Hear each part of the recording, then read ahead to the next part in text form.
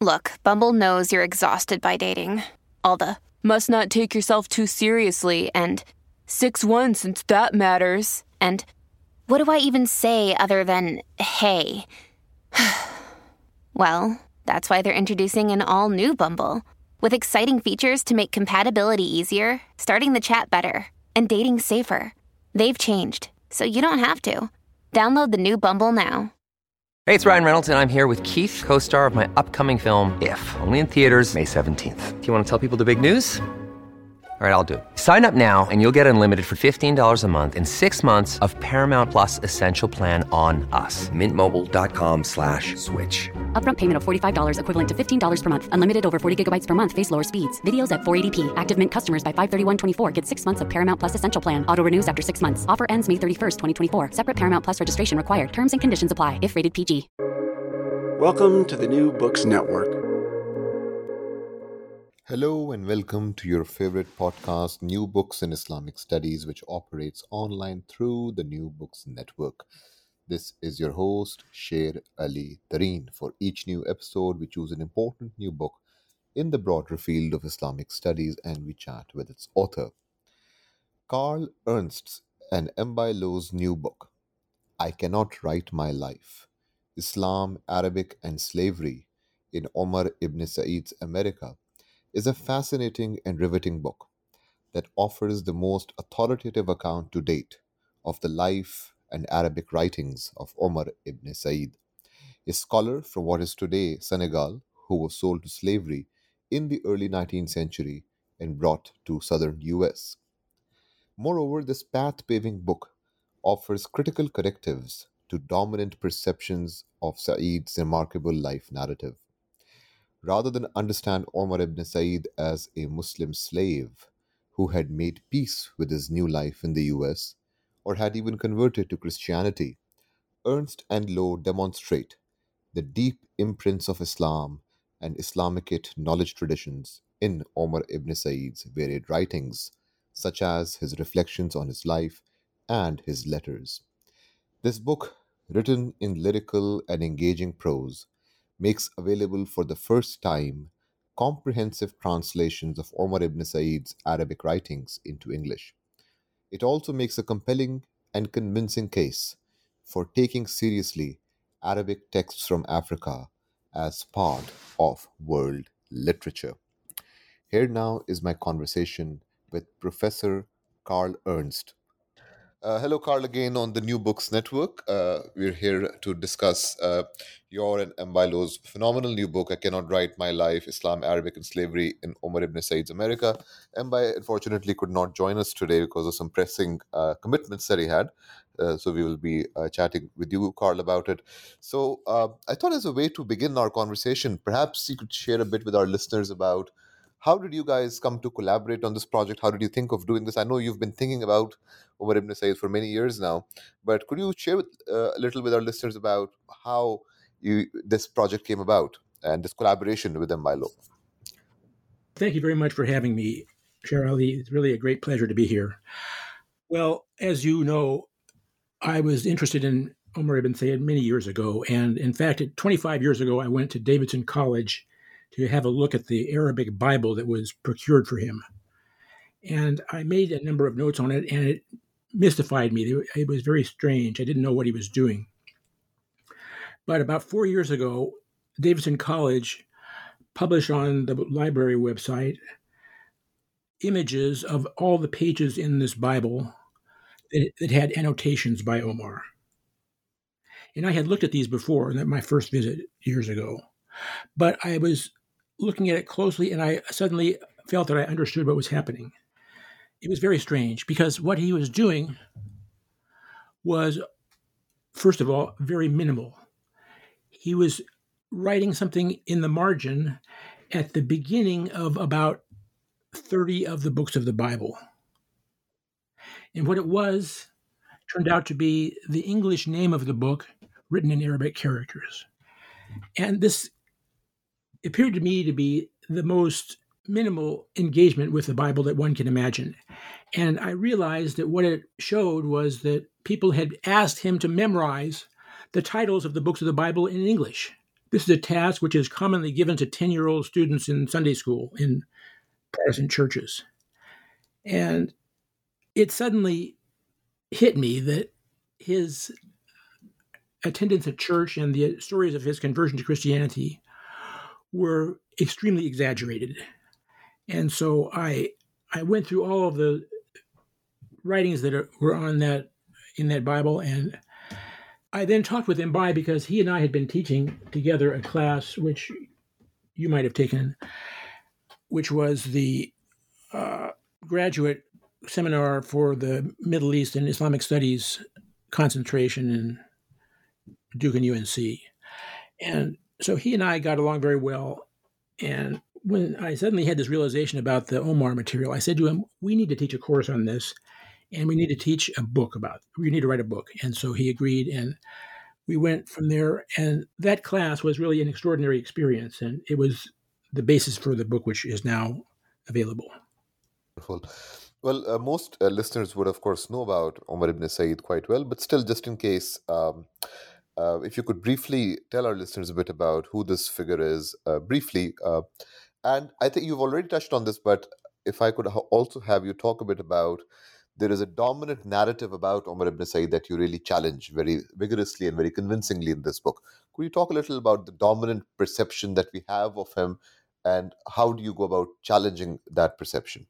Right. Well, Omar ibn Said was born about 1770 in West Africa. He grew up in a society which had a number of very strong Muslim institutions. He attended a theological academy for about 25 years. And then in a war that transpired in about 1806, he was captured and sold into slavery and taken to the United States. And in 1807, he was sold in Charleston. This was the last year of the legal importation of slaves into the U.S. He ran away eventually from an abusive master, ended up in Fayetteville, North Carolina, where he took refuge in a church and was apprehended and thrown into jail as a runaway. He covered the walls of his jail cell with writings which were incomprehensible, which turned out to be Arabic. And so this was kind of an astonishing phenomenon. And one of the wealthy planters of the region, a man named Jim Owen, decided to purchase this man and make him his slave. And so from that time until his death in 1863, Omar ibn Said was enslaved, and he was in the Owen family household. His English was very poor. He had come to the United States at the age of about 37.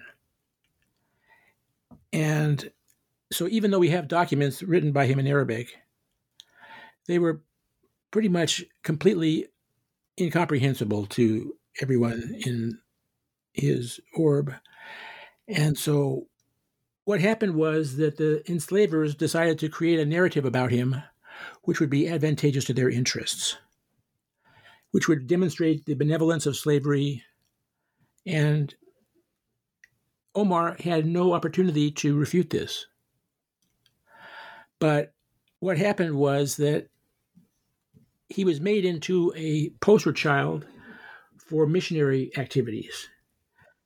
And he was used for fundraising activities, and because the missionaries wanted to demonstrate that they had been successful in converting Muslims to Christianity, which was really largely not the case. It was not very successful. And so they needed Omar to be an example that they could pretend showed the success of their missions. What we decided to do was to examine his own writings to see what his point of view is. And the first thing we realized is that nobody had ever bothered to create a critical edition of his writings. Now, as you know, this is the fundamental basic step for the understanding of any text. Nobody had done this. And so people were just showing a photograph of a manuscript and then producing their own translation as if everything is perfectly clear. And this is hard to believe.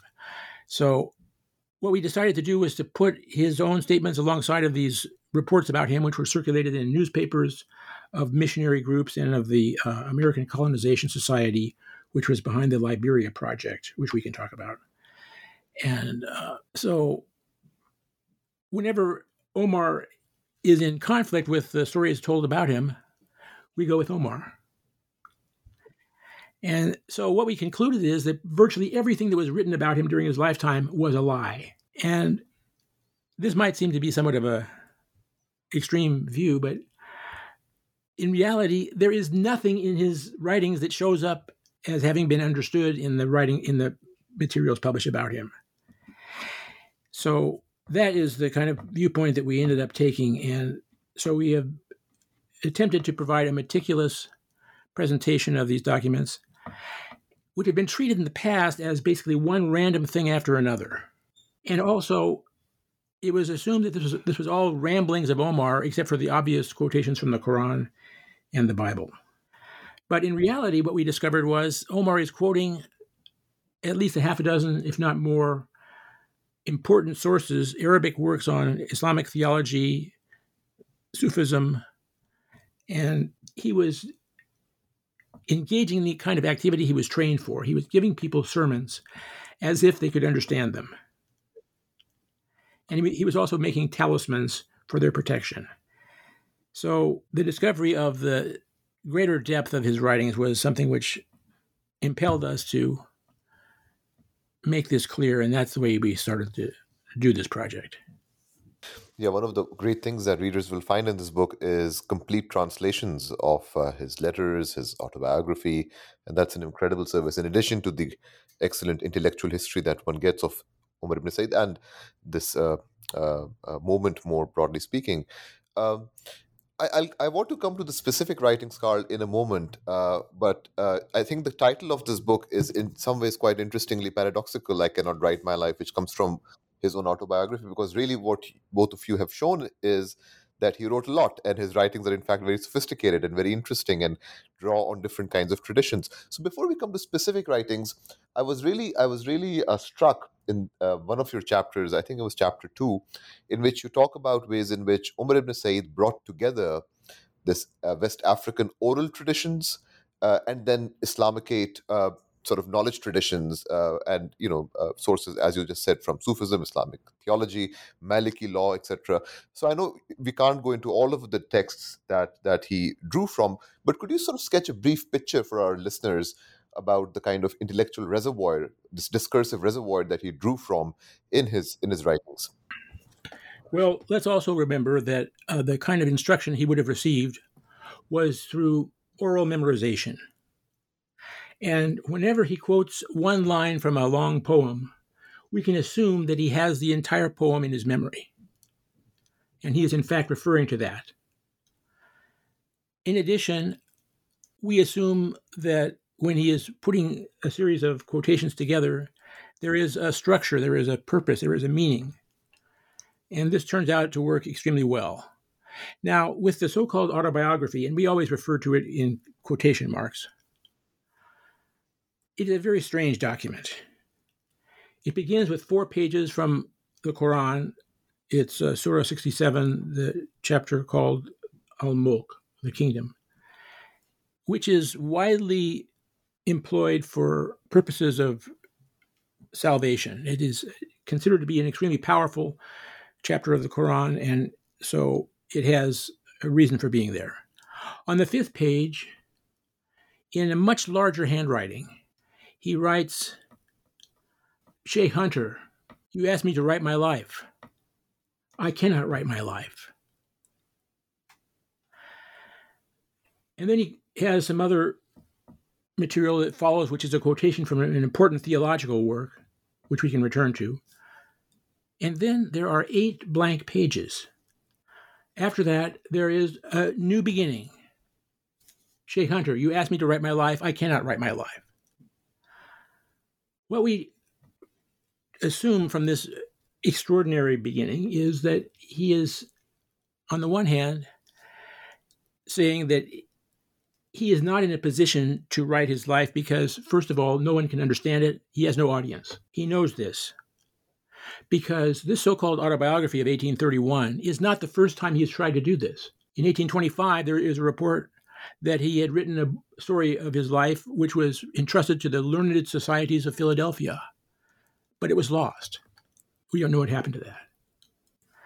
So he is denying that he can write an autobiography. And stepping back for just a second, there are roughly just under 100 so-called slave narratives written before the Civil War that were published in the American printing world.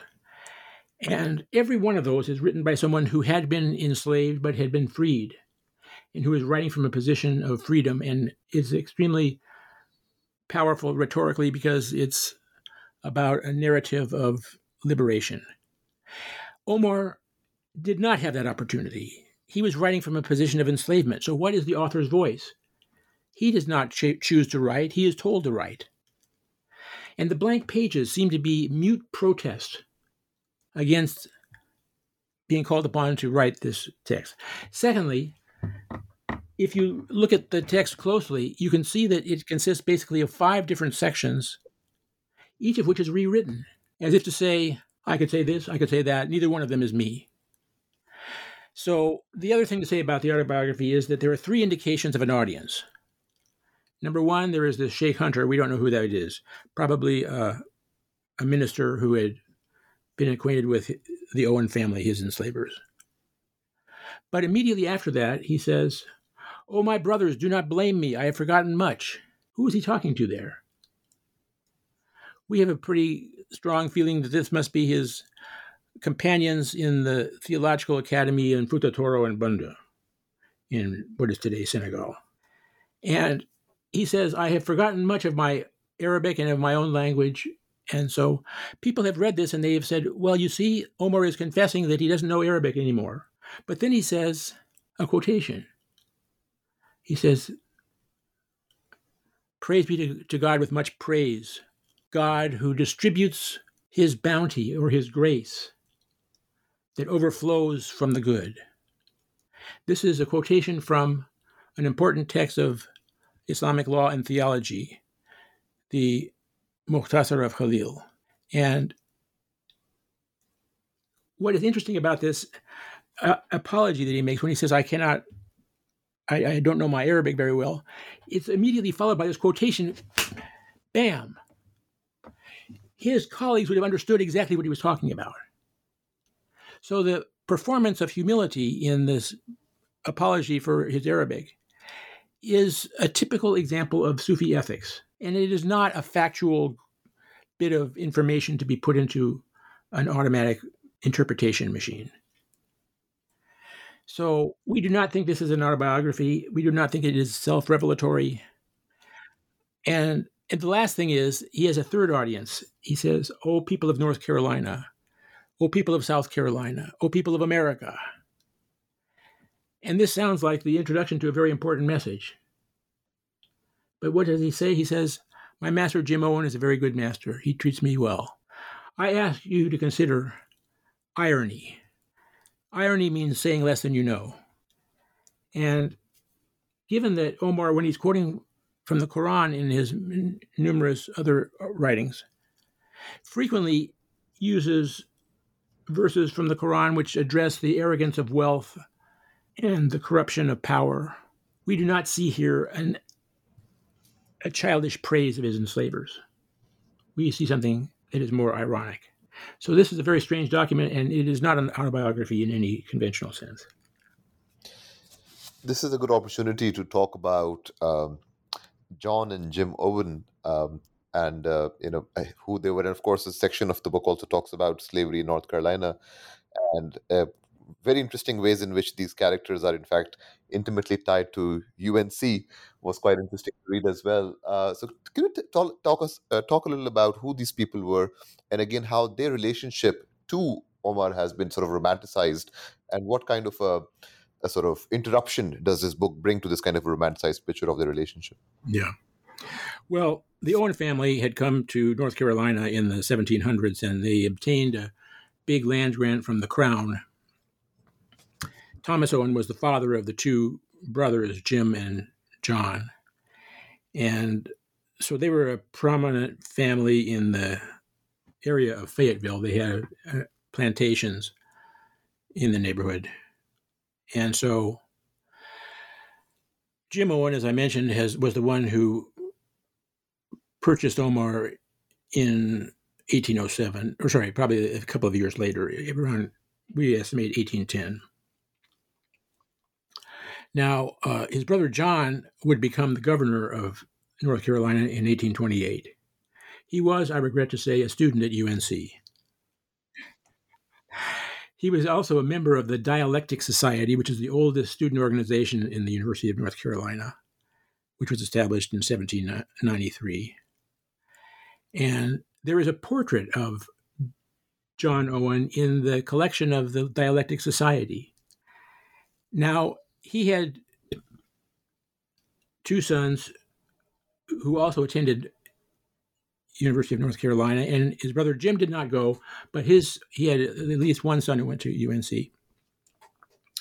And so we have reason to think that there would have been a number of opportunities for Omar to be on the campus of UNC, which was, after all, built by slaves. So this is the connection which goes way back. And John Owen continued to be, after his stint as governor, he was on the board of trustees for 20 years. And this was, of course, during the slavery days. And there's an interesting feature of law in North Carolina that is called the law of escheat.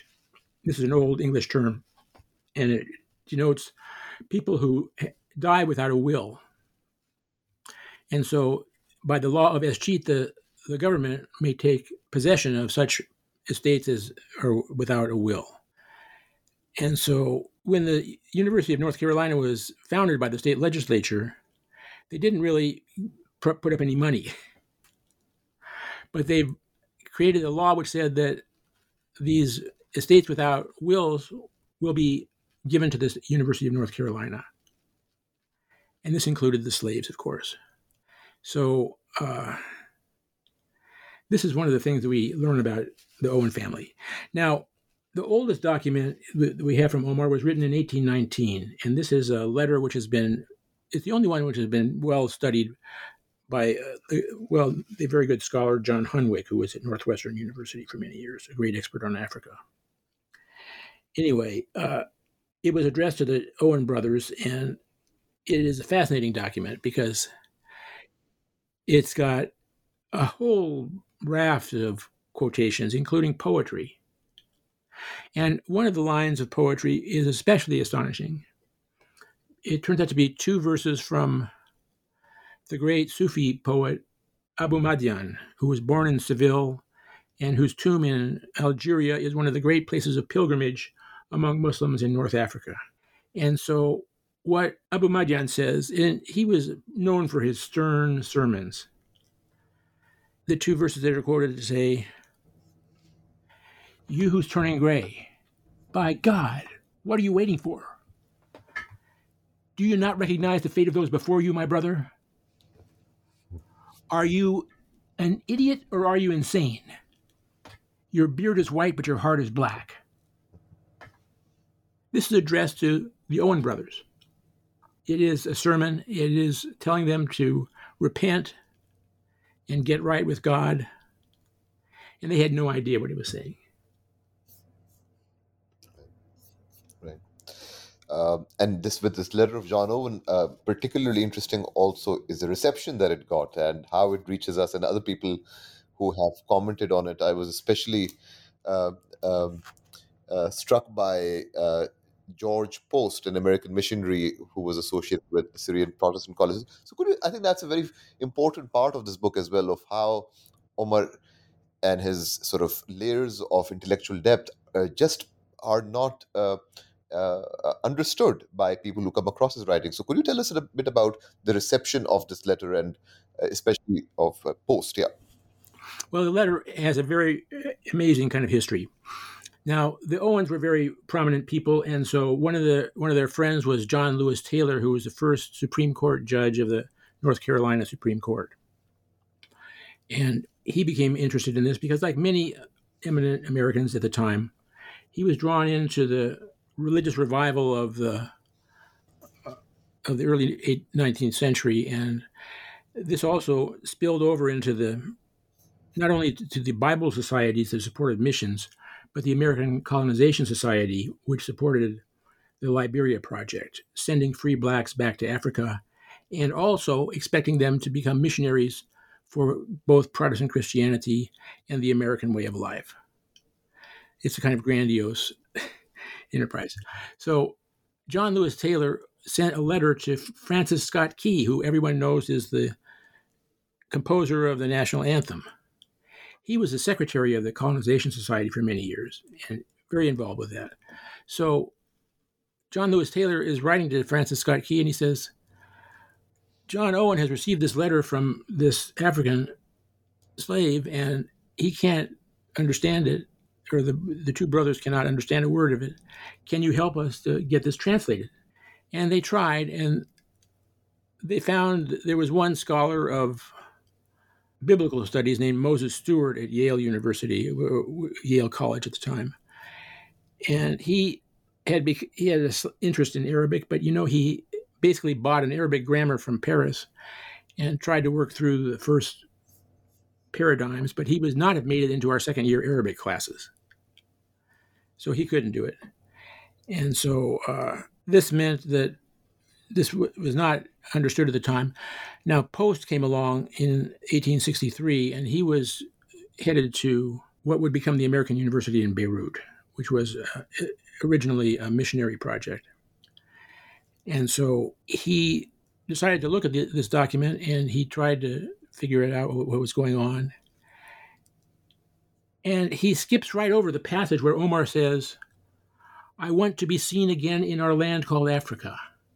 Now, the enslavers maintained with a straight face that Omar refused to go back to Africa. But here in his own words, he's plainly saying, I want to go back to Africa. And so Post skips over that. And also he goes on to say that he's seen other documents he claims by Omar in which he's talking about his deep commitment to Christian missions. And this looks to me like a complete forgery and falsification. One of the central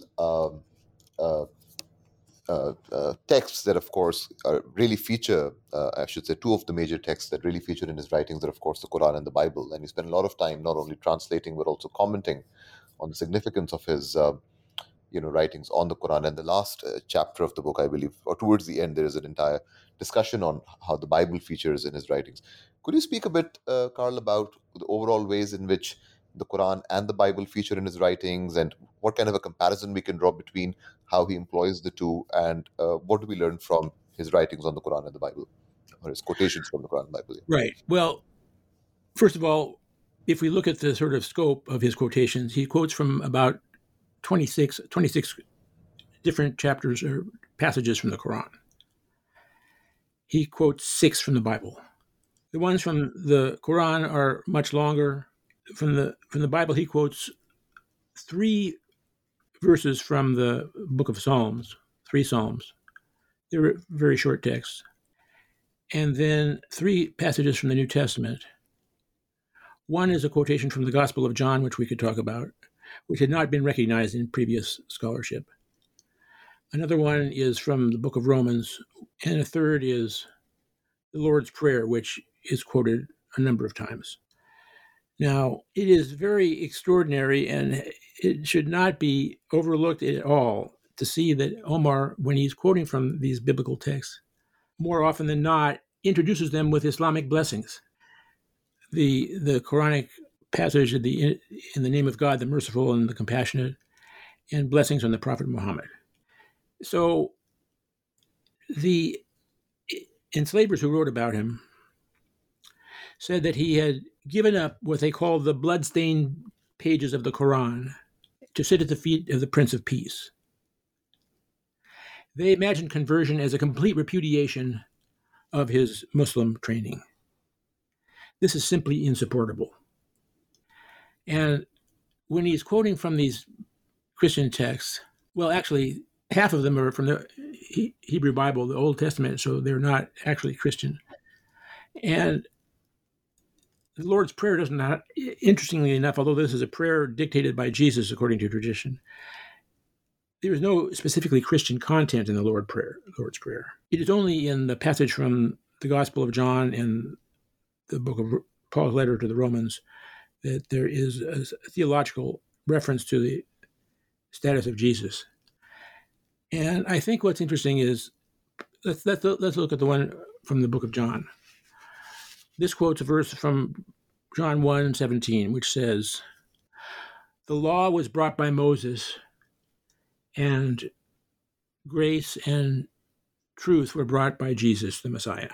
Now, this term grace is very interesting because it plays a very important role in Christian theology. And in fact, if you look at this verse in its context, it's part of the first half of the verse that the law was brought by Moses is part of the polemic against Judaism. In other words, the rejection of the notion that the law is sufficient for salvation. This is deeply written throughout the Pauline letters of the New Testament. And so that's kind of interesting. Now, that term in Greek is charis, and in Arabic it is translated as ni'ma or ni'am in the plural, which can mean bounty or grace or a wonderful gift. And so we think that Omar was looking at this verse with a very Islamic perspective, because when you look at the Arabic word for law that's in that verse, it's shar, which is part of the word sharia.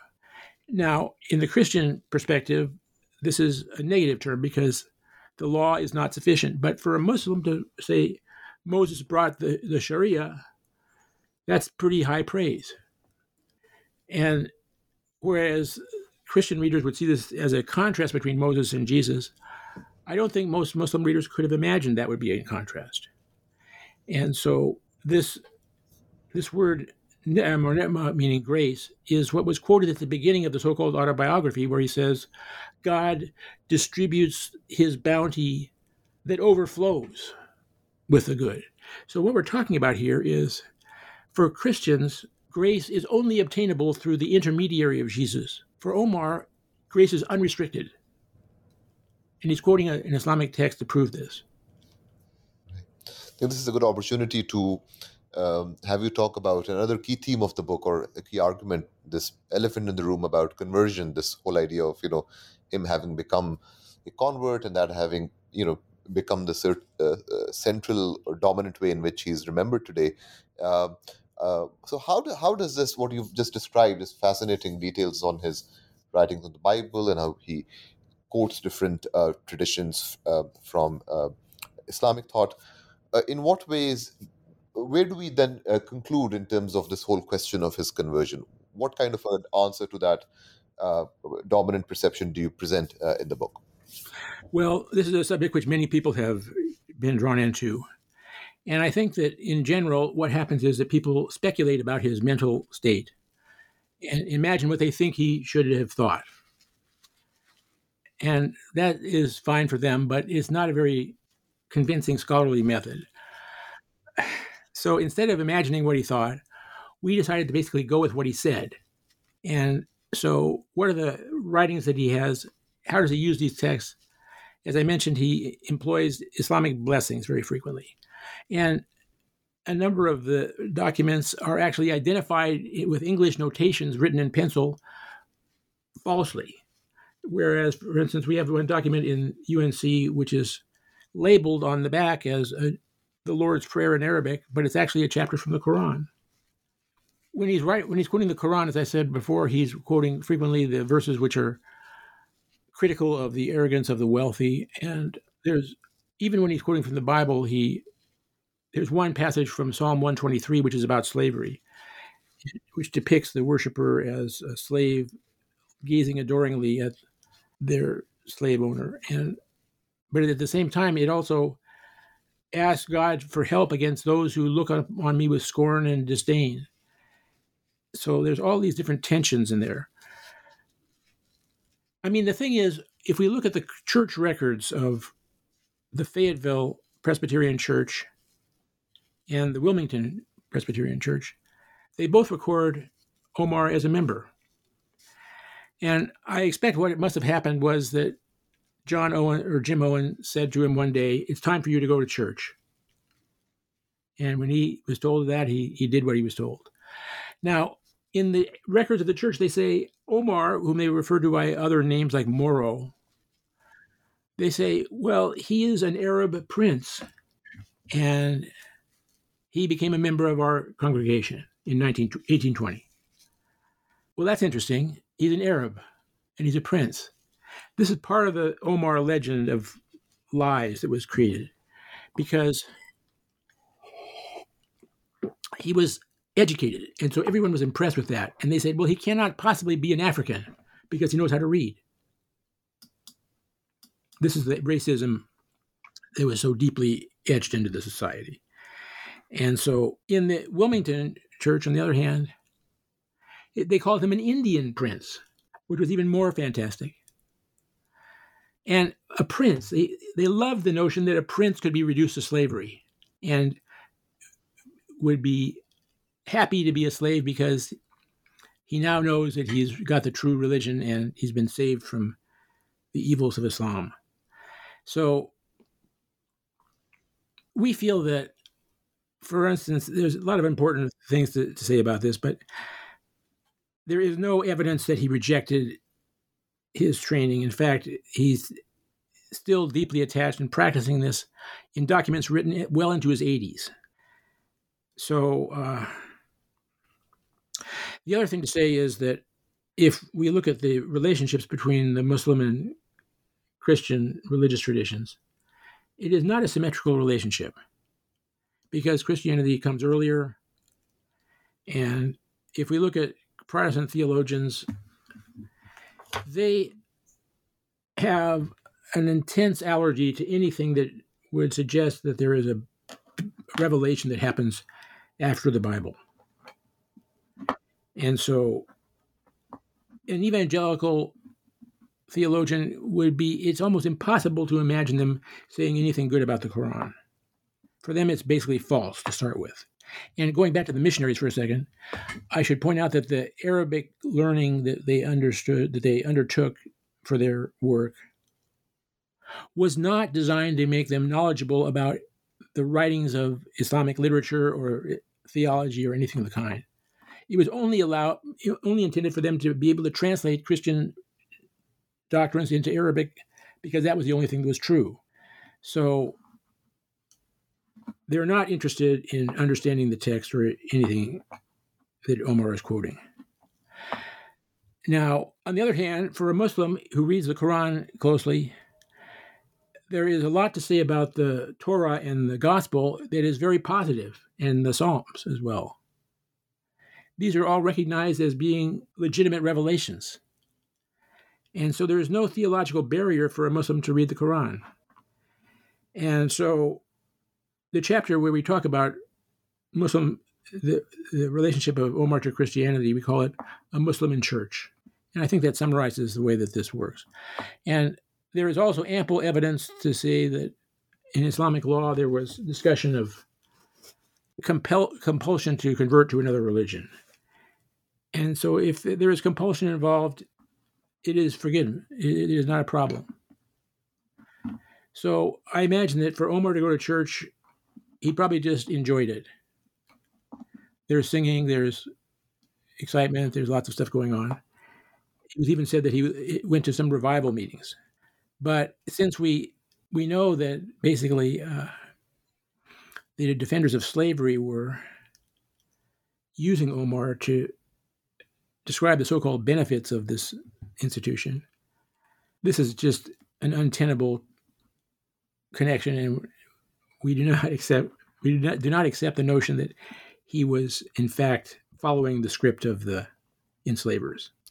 Carl, before I ask a final question, one thing I really wondered as I read this book, and I'm sure our listeners would also be very curious about this, is, well, first of all, if you could just very briefly talk a little about the other documents that you translate that we did not get a chance to get into with much depth here, other than the ostensible autobiography and the letter to John Owen, some description of the other wealth of documents that are being seen in the English translation for the first time. And also, could you speak a bit about how these documents are available right now? And I'm curious about the process of your own research and the translations. Are these mostly in handwritten form, in particular libraries? How did you, your own research process, if you could just talk a little bit about the paper trail of these texts, I think that would be quite interesting to hear about. Well, when we started the project, we had a list of 14 documents by Omar. We now have 18.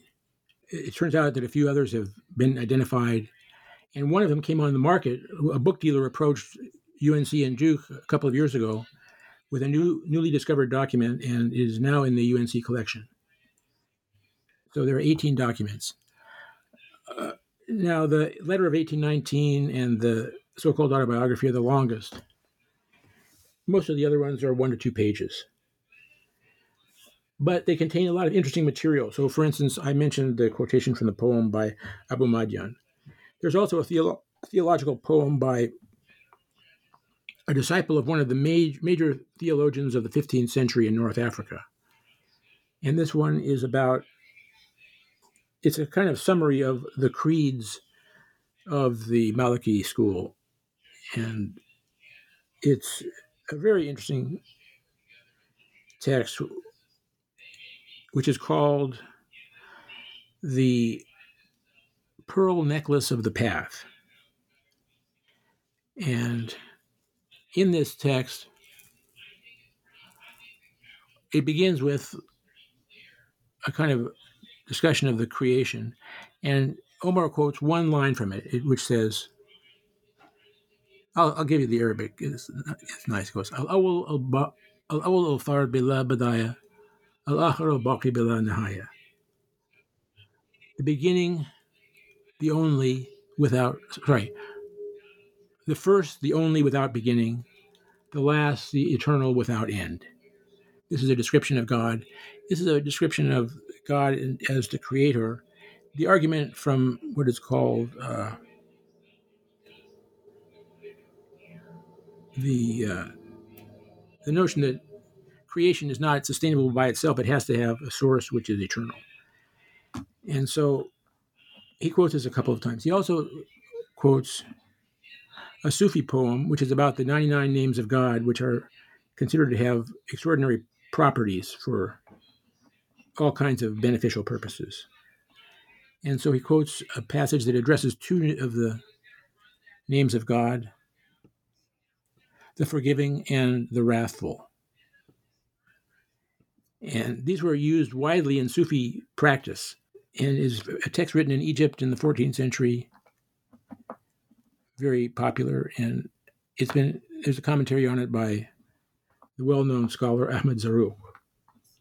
So these are the things that he was writing. Now, what we did was, he's also writing this in a difficult script. It's the Maghrebi form of writing of North Africa, which it does a couple of letters differently. It has peculiar conventions. It's tricky. But we have established a critical edition, which means a reading of the text both as a diplomatic edition, which means copy everything, what exactly is in there. If there's misspellings, you show those, etc. And then we have another edition, which is called the standard edition. And that's the basis of our translations. And we put both the standard edition and the translations online at the UNC libraries. And I can share that link with you if you like. That'd be terrific. So as a final question, Carl, towards the end of the book, you and Mbaye make a very important argument that we have to consider these African Arabic writings, such as the writings of Omar ibn Said, as part of world literature, that this whole idea of world literature has to include and must have an expansive notion that does include these African Arabic writings. Could you speak a bit about that argument and its importance for you? Yes, well, we drew upon a very wonderful quotation from the German literary figure Goethe, who introduced the notion of world literature in about 1830. And he was serious about this. Now, what world literature means, it does not mean that you have to know everything. But we feel that what this means is you should know more than one thing. And so that gives you a chance to think about a different language, a different sensibility, a different literary tradition. Now, people in America thought that there is no such thing as literature in Africa. They're all illiterate. This is what most people still think today. And that's simply not true. There's an immense Arabic literature that was written in Africa for over a period of more than 500 years. But to see this as being written down in America by enslaved people is really important. And so we say that this means that Arabic is an American language because it's been written and used in America.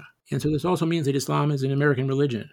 So I think that the evidence of Omar ibn Said is something that needs to be integrated into our notion of American history and culture. And that's the purpose of our book. My Life, Islam, Arabic, and Slavery in Omar ibn Said's America by Mbaye and Carl Ernst, published by UNC Press this month. Thank you, Carl, for this tremendous book that I'm sure will speak to multiple fields and will also, I think, be fantastic in the classroom, and for talking about this book in such rich ways with us today. Thank you so much. Thank you very much, Shirley. It's been a great pleasure. So this was my conversation with Professor Carl Ernst about his and Mbaye's new book, I Cannot Write My Life. I hope you enjoyed this episode of your favorite podcast, New Books in Islamic Studies, which operates online through the New Books Network, NBN, the largest academic podcast in the world. I think I'm correct in saying that. Please join me next time for another fresh episode of New Books in Islamic Studies. Until then, this is your host, Sher Ali Tareen, signing off. Take care, stay well, and keep listening to NBIS, New Books in Islamic Studies. Bye now.